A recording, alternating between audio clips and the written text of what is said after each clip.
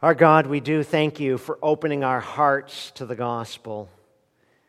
Us who were enemies of the cross, us who sought our own fame and our own desires, thank you for that day that Christ was enthroned and ourselves was dethroned.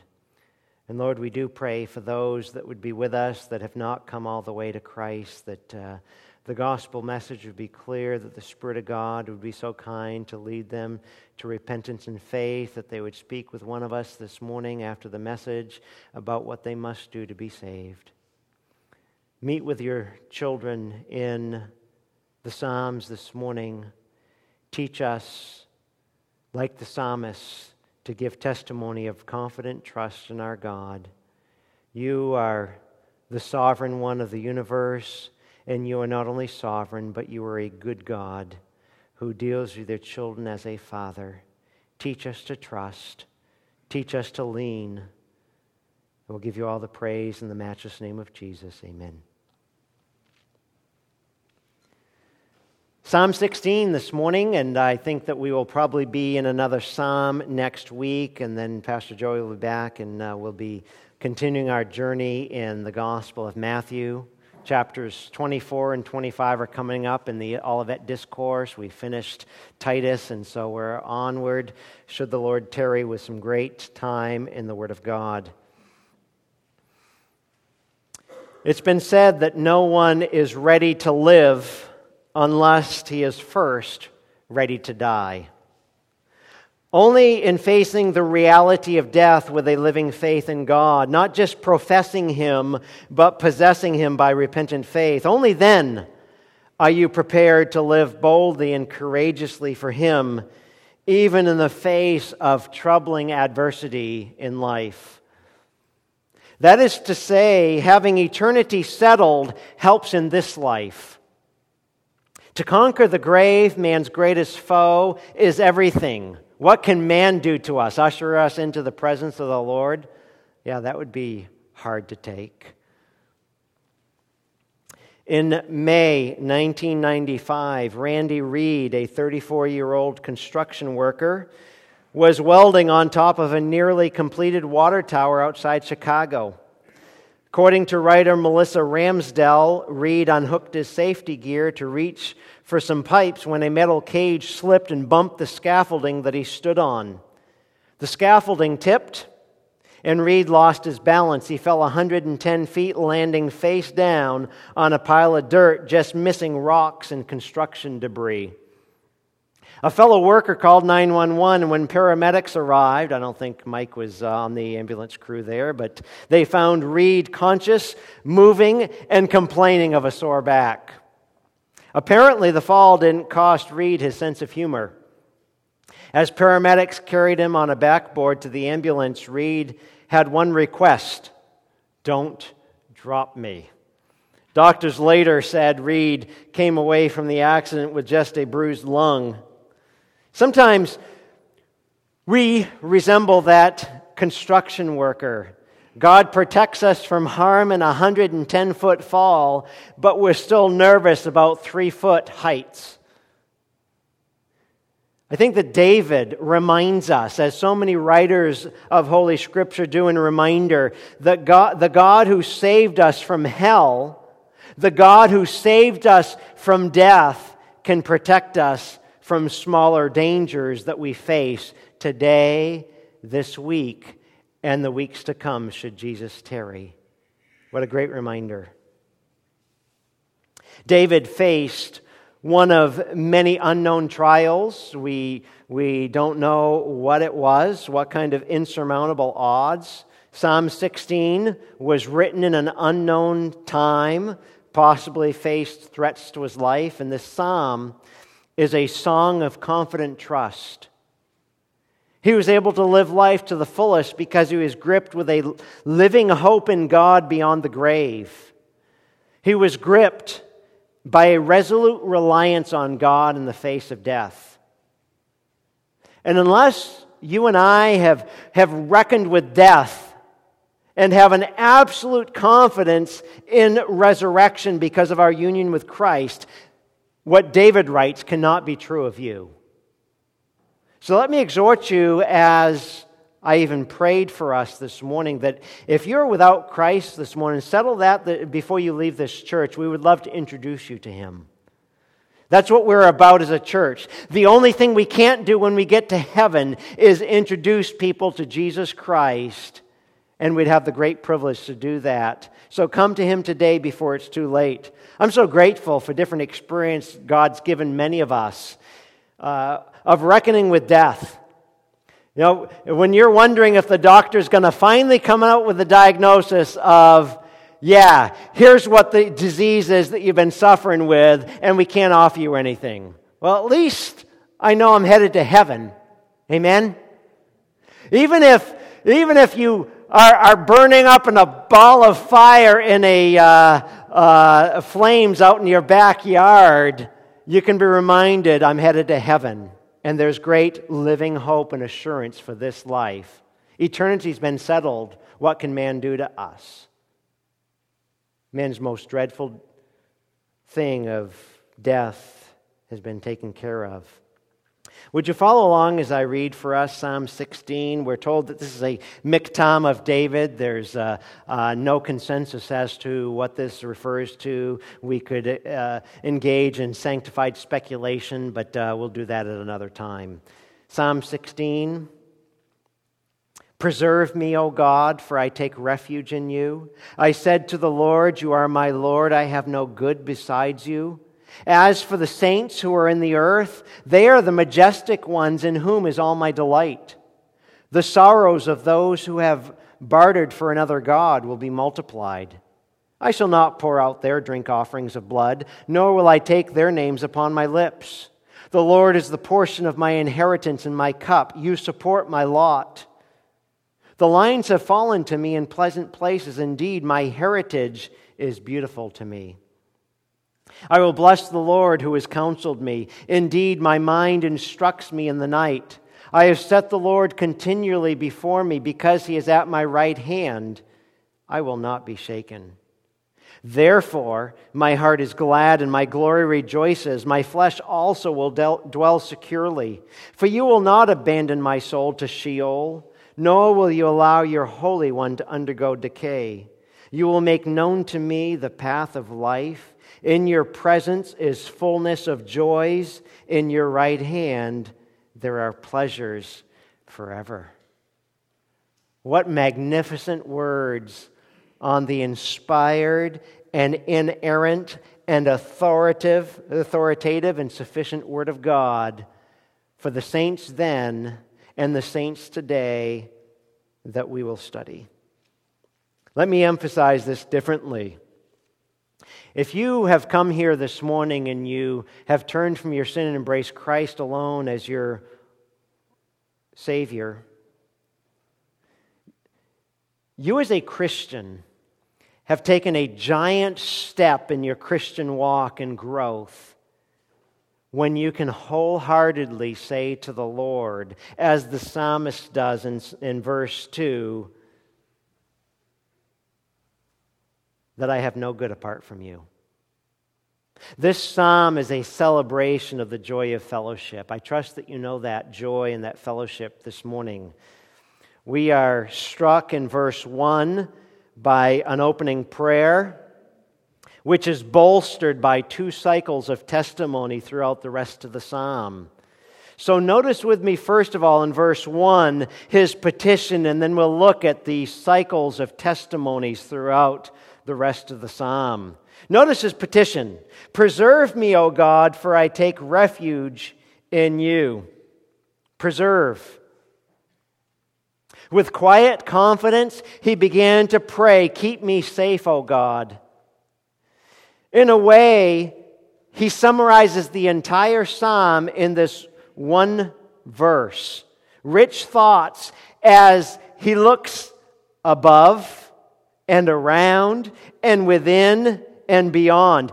if you ever take advantage of the sermon notes section of your bulletin, maybe it would help you so that when you go to meditate on this psalm later on today, after your kids have brought you your afternoon coffee or something on Father's Day, or later on when you study this psalm, to have this simple little outline. It's not the outline we're ever going to use in this exposition, but I thought it was helpful. In verses 1 and 2, he looks above. In verses 3 and 4, he looks all around. In verses 5 through 8, he looks within, and in verses 9 through 11, he looks beyond. But as he looks above, he starts right there looking above, he prays, and he petitions God for preservation. Now, for those of us at Newtown Bible Church, this is not a new truth for us to learn, but it sure is the right reminder for us forgetful folks. Hard to learn. We know it, but it's hard to remember to put into practice when difficulties arise. And the basis for such a request is that God was his refuge. God was his refuge. He had put his trust exclusively in God. There was no plan B to pull out. There was only a plan A. Only God could protect David from the dangers in life. In fact, he uses the name of God, El here, the same term used as in El Shaddai. It is the title used of the supreme deity and indicates God's strength and God's power. So when we recognize who we are in difficulty in a fallen world where life is hard, life is tough, the weak and impotent man in humility must flee to the sovereign of the universe. That's nothing new, but a reminder we must have daily and regularly throughout our sojourn here in this life. Beloved, we need the constant reminders that we are not the ones in control. We might have life all scripted, and God doesn't follow our script. It might seem like things are going along just swimmingly, financially or on the job or health-wise, and all of a sudden, we face a hiccup in the life. Life is fleeting, it's frail. It can change in a heartbeat. And we must remember, we must do as the psalmist will do elsewhere. Lord, help us to number our days and apply our hearts to wisdom. Help us to learn from these events that it can change just like that. So we need to follow in the footsteps of faith that David gives us. David, who often looked to God in confident trust and asked for preservation. Matter of fact, he'll do it in the next psalm. Psalm 17:8. Notice what he prays here. Keep me as the apple of your eye. Hide me in the shadow of your wings. Several psalms later, towards the end of the Songbook of Israel, in Psalm 140. Psalm 140, verse 4.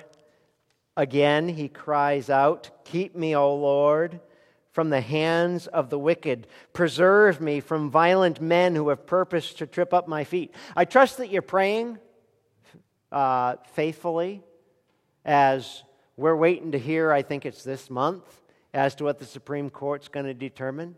Are you praying, Lord, would you preserve us, preserve your church, preserve me individually in the family and on the job place as I seek to live in a pagan world for righteousness' sake? Lord, preserve me. Psalm 141:9. Keep me from the jaws of the trap. What a great word picture. Keep me from the jaws of the trap which they have set for me, and from the snares of those who do iniquity. This must become our practice. We must have a well-worn path to the Almighty.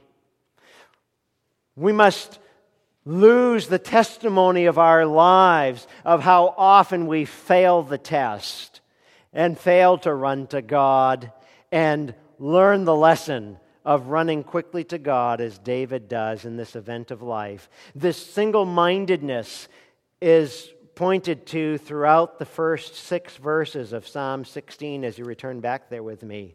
That of throwing in your lot with God in the realm of your security, verse 1, Your associates, verse 3. Your welfare, verse 2. Your associates, verse 3. Your worship, verse 4. And your ambitions, verse 5. God is the preeminent one in all of it. A single-minded devotion, a God-centered life. We must further our track record and learn the lessons well in difficulty, not to be double-minded. Remember, James has some great wisdom for us in his first chapter. He says that we are constantly to be crying out to God for wisdom, James 1:5. If any man lacks wisdom, let him ask of God that gives to all men liberally and upbraideth not. In other words, he doesn't scold us for asking. And what does he follow that thought up with? He says, a double man is unstable in all his ways. Don't be double-minded. Say, God, I trust you, but let me figure this out. There is no plan B, as we said earlier. Are we single-minded in our hope and our confidence? We have a natural tendency to wonder, why this difficulty? I hate that about me. I hate that about my heart, and I trust you hate that about your heart. In essence, what we do is question the sovereign, exhaustive wisdom of a good God allowing those events. We hate it when things don't go according to our plan. But God, instead of it causing consternation, we ought to recognize God lets pressure cooker moments to kind of speed up that maturity, learning that He is always good and He is always faithful to persevere us. And when we get on the other side of the difficulty where they're like, stupid, I knew this, I've known this, God's never failed. Verse 1 is the only prayer in this psalm. And David spends the rest of his words weaving together his personal testimonies of trust in the Lord. So he moves from prayer to testimonies.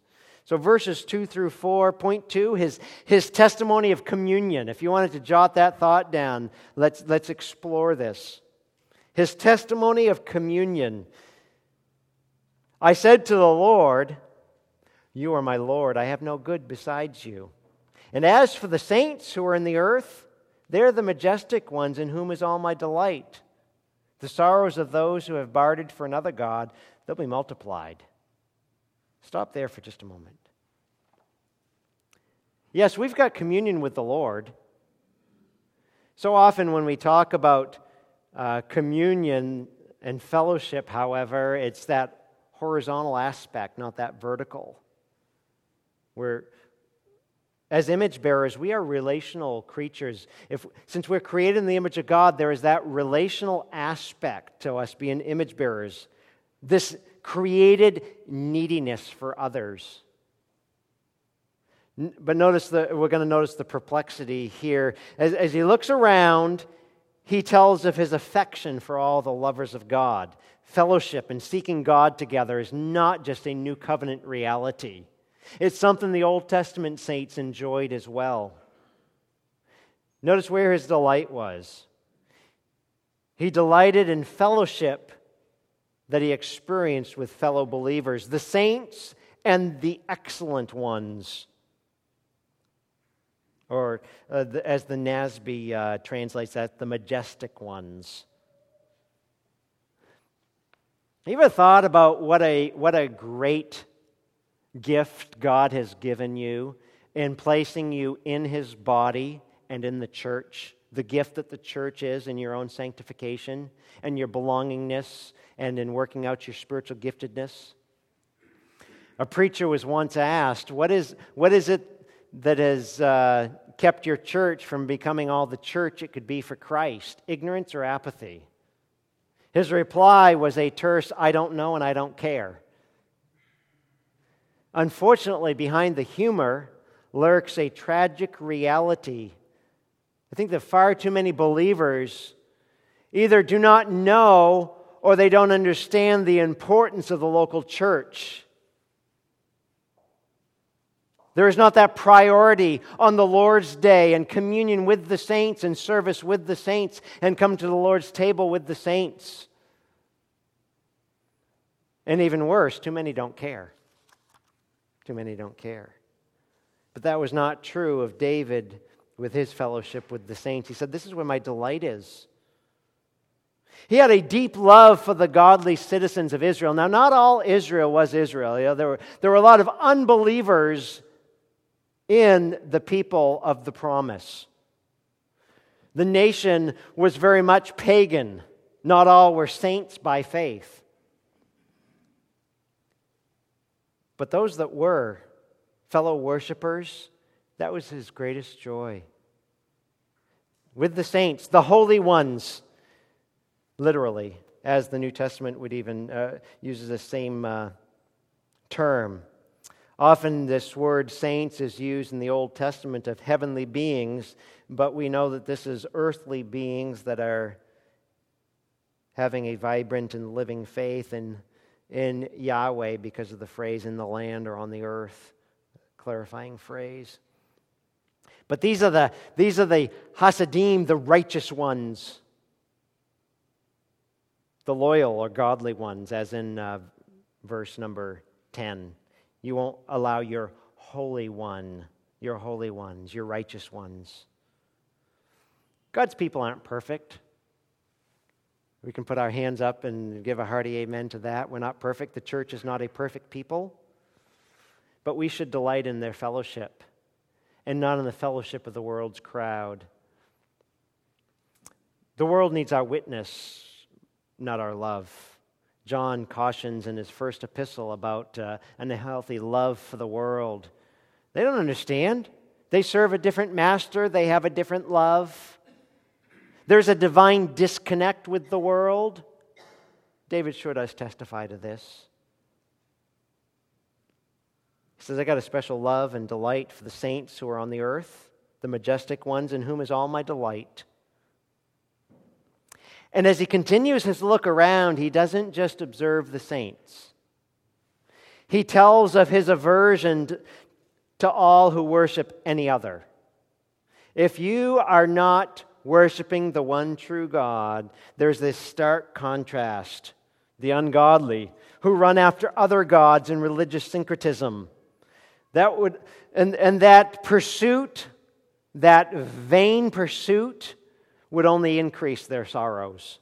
As compromisers, they weaken their loyalty to God. They are idolaters. So whereas his delight was with the saints, his disdain was as he detested the character of the ungodly. Back in the previous Psalm, Psalm 15, notice verse 4. He says, "As we look upon those that don't know Christ, that hate Christ, in their eyes a reprobate is despised, who honors those who fear the Lord. He swears to his own hurt and does not change." The blessed man, the righteous man, is one who doesn't walk in the world's counsel. Notice what this added caveat he gives in verse 4. He talks about those that are not followers of Yahweh. He said, "The sorrows of those who have bartered for another god will be multiplied." Life's hard enough living this side of Genesis 3 in a fallen world. And unbelievers know nothing but multiplied sorrows. Sorrows being multiplied ought to sound familiar to us, reminiscent of familiar words back in Genesis 3:16. The words spoken to Eve where God said, I will multiply that sorrow. You've chosen disobedience and distrust. You questioned my integrity. You distrusted my goodness. And that is what will multiply sorrow. These could hardly be a more ominous allusion to what follows from apostasy. Pain, sorrow, emptiness, if that is your God. As a family, for our evening devotions, we're reading through Ecclesiastes right now. What a great reminder for not only anybody, but especially young people, To be reminded, if you pursue anything but following the one true God, you will multiply sorrows and vanities and emptiness, such as life under the sun. Life doesn't make sense. There is no purpose if you're not serving God for His glory. So the psalmist gives a testimony here of communion, that it's existent and delight with the saints and non-existent and in opposition to those of the world. But how about this secondary testimony he gives in verses 5 through the following, his testimony of confidence? Verses 5 through 8, he gives us kind of the past and present dimensions of it, and then in verses 9 through 11, it's present and future dimensions. So let's think down through this last section here. He looked around him. Now he's looking within, and he buries himself like a bee in the flower in pure delights of communion with the Lord. He doesn't find satisfaction within himself, but in the object who is continually his lot, his God. Notice what he says about this relationship in this one. He said, He is the portion of my inheritance and my cup. You're my portion, you're my inheritance. The thought of God Himself is David's heritage, and it's voiced so eloquently. Anytime we've got people to come alongside us and help us contemplate the greatness of God, whether it be Maurice Roberts in his book Thought of God, or J.I. Packer's Knowing God, or Isaiah the prophet in chapters 40 through 48, or Job at the end, the last 4 chapters of his book, extolling the greatness of God, enlarging our understanding of Him, the one who is our portion, the one who is our inheritance. When the psalmist exclaim, "You are my portion, you are my inheritance," that ought to conjure up a memory in the Old Testament for us. Do you remember as God was divvying up His blessings? In Numbers chapter 18, what He says to the Levites, He gave the priests no block. He gave the priests no territory to call their own. No place or house to say, hey, this is my plot of real estate. But what He did say to them, His assurance to them is that I am your portion. I am your inheritance. David and every singer of the psalm can meditate on the riches and reality of a God-entranced vision. That God is the center of life. God is to be the center of our affections. And we have not matured in our walk with God until we see increasing desires and increasing love for His greatness to be extolled. I think that Paul got it. Paul matured at this point when he writes to the Philippians of his true reward, his true joy, his portion and inheritance. In Philippians 1, remember, in one verse, he sums up his whole aim in life. Philippians 1:21. For me to live, Christ. To die is gain. He says it differently in the 3rd chapter of this little epistle to the Philippians. When he looks at life before Christ and all that used to be his passion and his longing and where his treasure used to be, he says, when I looked at I was circumcised on the 8th day of the nation of Israel, the tribe of Benjamin. I was a Hebrew of Hebrews. As to the law, I was a Pharisee, to zeal a persecutor of the church. As to the righteousness which is in the law, I was found blameless. And all that people without Christ would look at prestige and prominence and what really matters, he tells us in Philippians 3:7, whatever these things were gained to me at that point, those I have counted as loss for the sake of Christ. More than that, I count all things to be loss in the view of the surpassing value of knowing Christ Jesus my Lord, for whom I've suffered the loss of all things and count them but rubbish so that I might gain Christ. Suffer?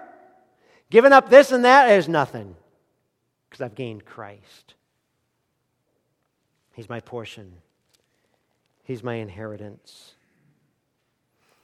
Augustine penned, how sweet all at once it was for me to be rid of those fruitless joys which I had once feared to lose.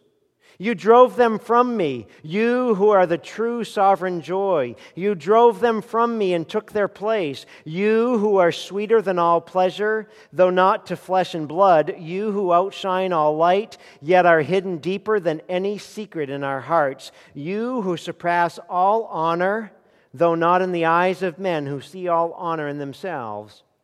O Lord my God, my light, my wealth, and my salvation. Said so eloquently by one of the early church fathers, summarizing this same truth that the psalmist has arrived at. Lord, you're my portion, you're my inheritance. I've got you, I've got everything. So the Lord himself and all the divine blessings he brings with him, overflowing in goodness and provision.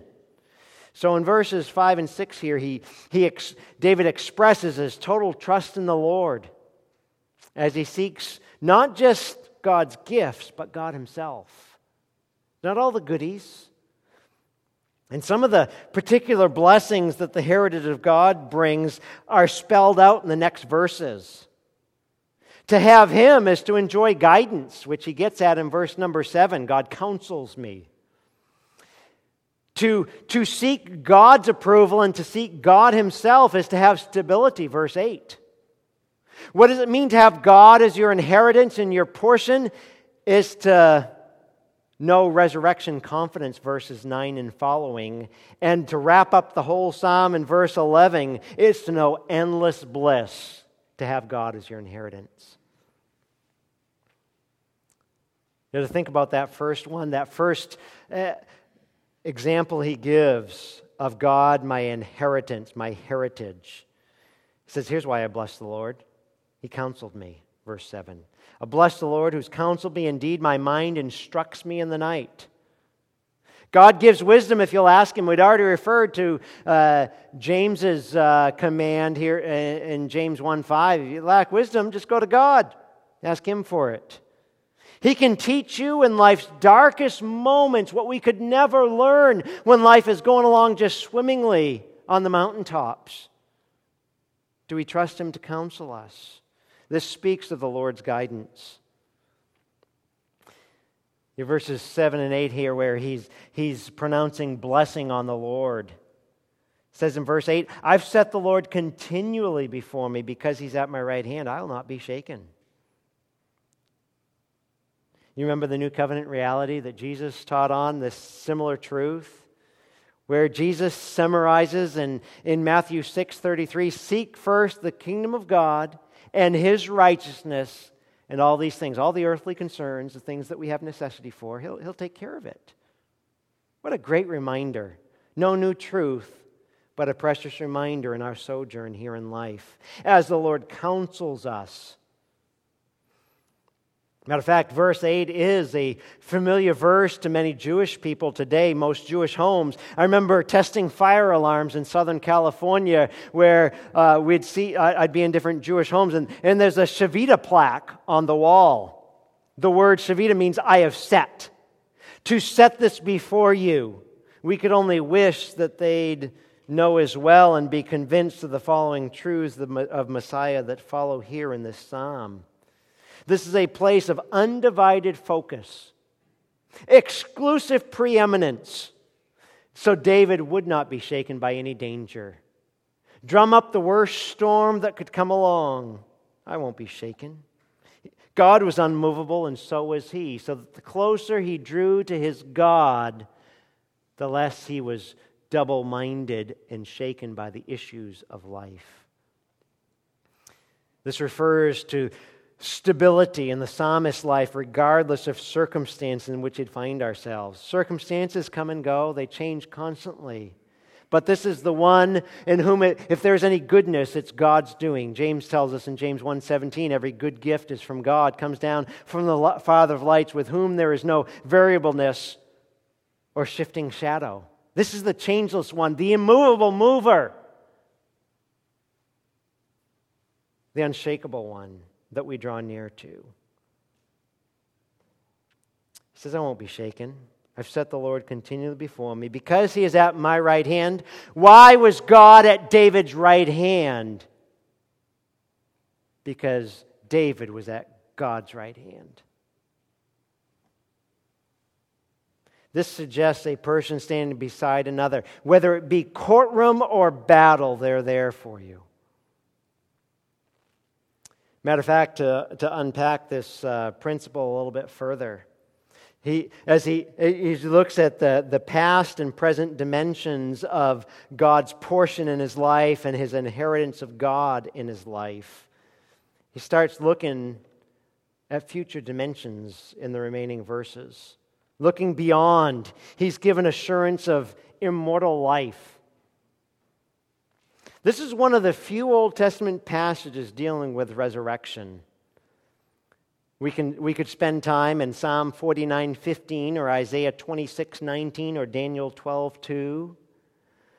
But this very passage here in Psalm 16 is applied by the Apostle Peter in his teaching at Pentecost to the resurrection of Messiah in his argument that was hard to refute. Matter of fact, if we could take just a moment, turn it with me to 1 Corinthians chapter 15, and remember how Paul would use the future reality of resurrection for present comfort and confidence and pressing on. Oftentimes, we will read 1 Corinthians 15 on Resurrection Sunday, and sometimes we forget the impact of the resurrection for present life. But Paul used it in his argument in 1 Corinthians 15. Remember what he said towards the end of his argument? He talks in the earlier parts of 1 Corinthians 15 about Jesus has resurrected the witnesses that he calls to bear. He says he appeared to Cephas, to the 12. He appeared to more than 500 brethren. He appeared to James. Paul gives his own testimony. He said he appeared to me. But if he's not raised, why are we preaching? Why do we go to church? Why do we conduct Christianity?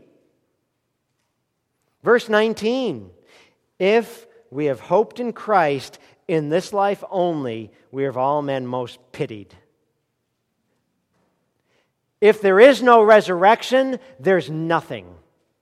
Sleep in on Sunday. Keep your money to build a better house and to take care of the tuckered out car. Don't give it to the Lord.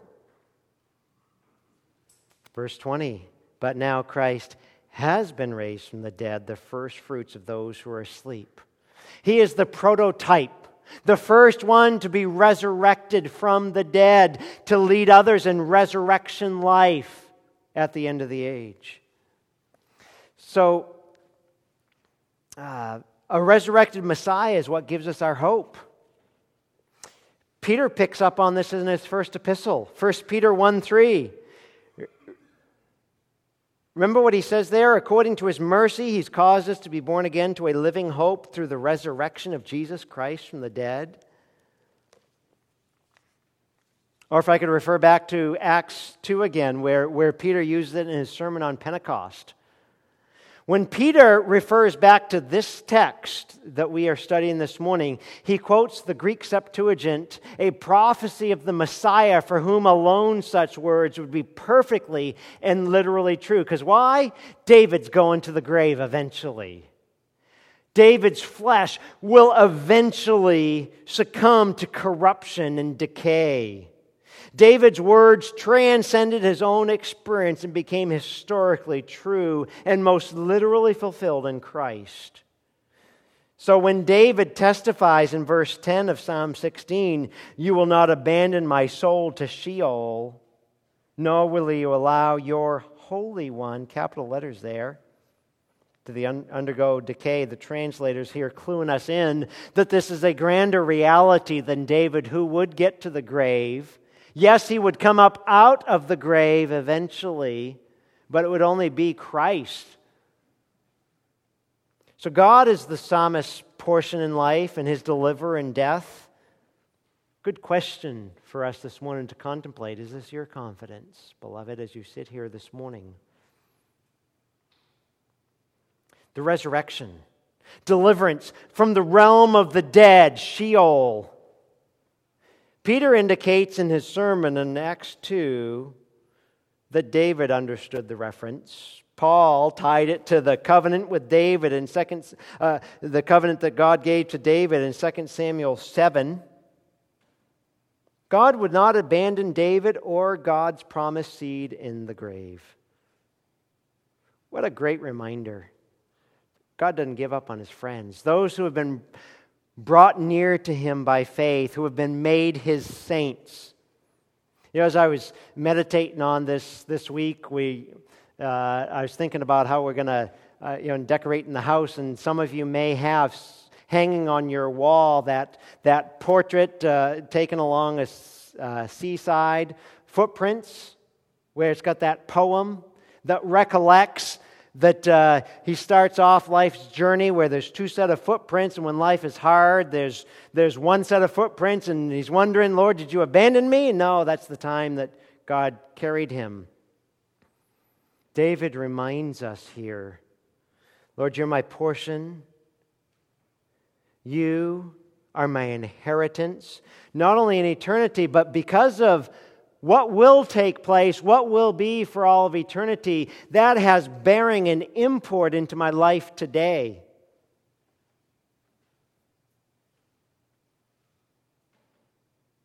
Again, this picture of right hand. He says in verse 11, "You'll make known to me the path of life, and your presence is fullness of joys." It's in the plural in the Hebrew here, so it's multiplied joy.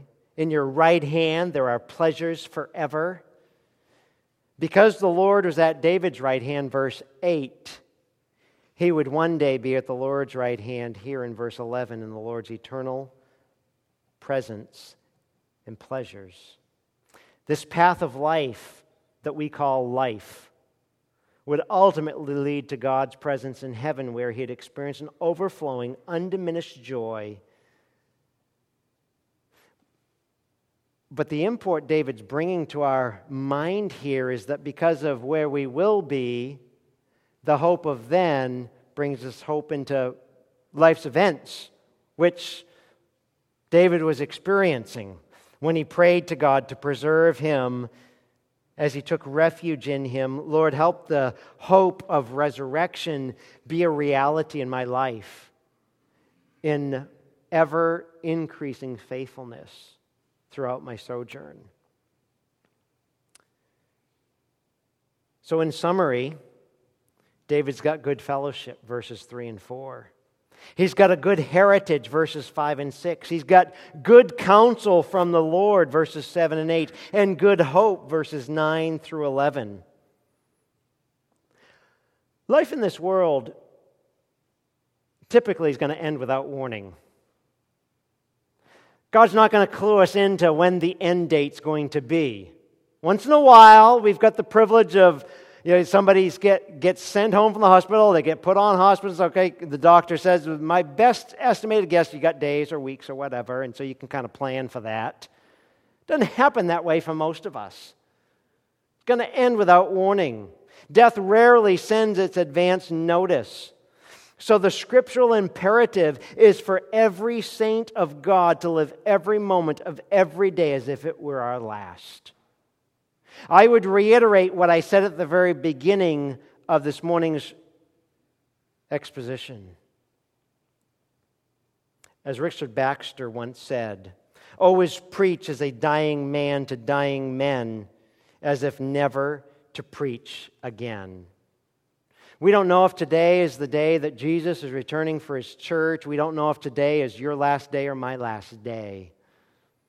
But only in living as dying men will believers live as God intends. Believers fix their hope in God, the only safe refuge from the deadly dangers which threaten the righteous. It's all around us. We're oblivious how many accidents God prevents us from on 84 or teen drivers. Oh, excuse me, I got some of those. We're oblivious. And we just go swimmingly on our way like we're in charge. But with a completed canon, after the progress of Revelation, we have the full doctrine of resurrection. And it gives us confidence that when we do die, when our last second here on earth is over, our last breath is taken, that God won't allow death to destroy this full fellowship that we've been fanning the flames of in our corporate worship together, in our private worship, and our fellowship with the Lord. It's just going to continue on.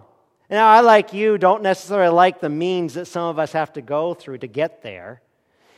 It might be a painful death or losing our faculties. Well, if it's already gone, I guess I don't have much more to lose, but that God won't allow death to destroy that fellowship that we enjoy with Him as our portion, our inheritance, our cup. When we lay down this life of flesh and sin, the tent that Paul says is growing faint, we're going to be able to have this fellowship up to the most intense way where we lay down our sinful bodies and we can worship Him unhindered. All is made possible because Christ conquered death. He rose to become the first fruits of all who sleep, 1 Corinthians 15:20 that we read. So let's learn at the feet of David this day to set the Lord before you, continually meditating upon His rock-solid character. That if you can trust Him for your eternity, can you and I not trust Him for our today? That's hard. A reality that we need to learn to progress in our maturing into Christ-likeness. Only with our focus aggressively riveted on Him will He become your delight. Constantly remembering that He's brought us to the path of life, not the path of death, as the psalmist writes it. You've made known to me the path which is real living. It's not the emptiness which the preacher writes about in Ecclesiastes. Life under the sun without God, which makes no sense. It has no purpose. It has no value. Constantly remembering He's brought us to life, and He alone can bring joy and eternal pleasures.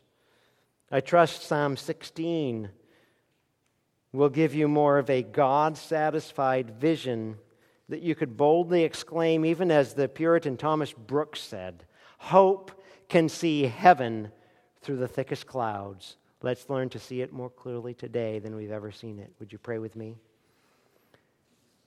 Our God, we close in prayer, offering your own words back to you, asking as the psalmist that you would keep us safe and keep us faithful. You, we confess, are our Lord. Teach us obedience. We would be remiss not to pause and thank you for your blessings, your multiplied joys that have been poured into our lives through Christ, that we have every spiritual blessing in the heavens poured out upon us who believe. We praise you for your counsel, that your word is a lamp to our feet and a light unto our paths. Give us the humility and the teachability to dig in, to study the word, to be diligent, to know your truth, to know the very mind of Christ as it was recorded in Scripture. Father, thank you for being with us. Thank you for strengthening us, equipping us for the journey ahead, should you tarry. And we would ask that you would help us on this path of life and give us insurmountable joy until you usher us into the fullness of your presence in eternity. Count us faithful, we ask in the matchless name of Jesus. Amen.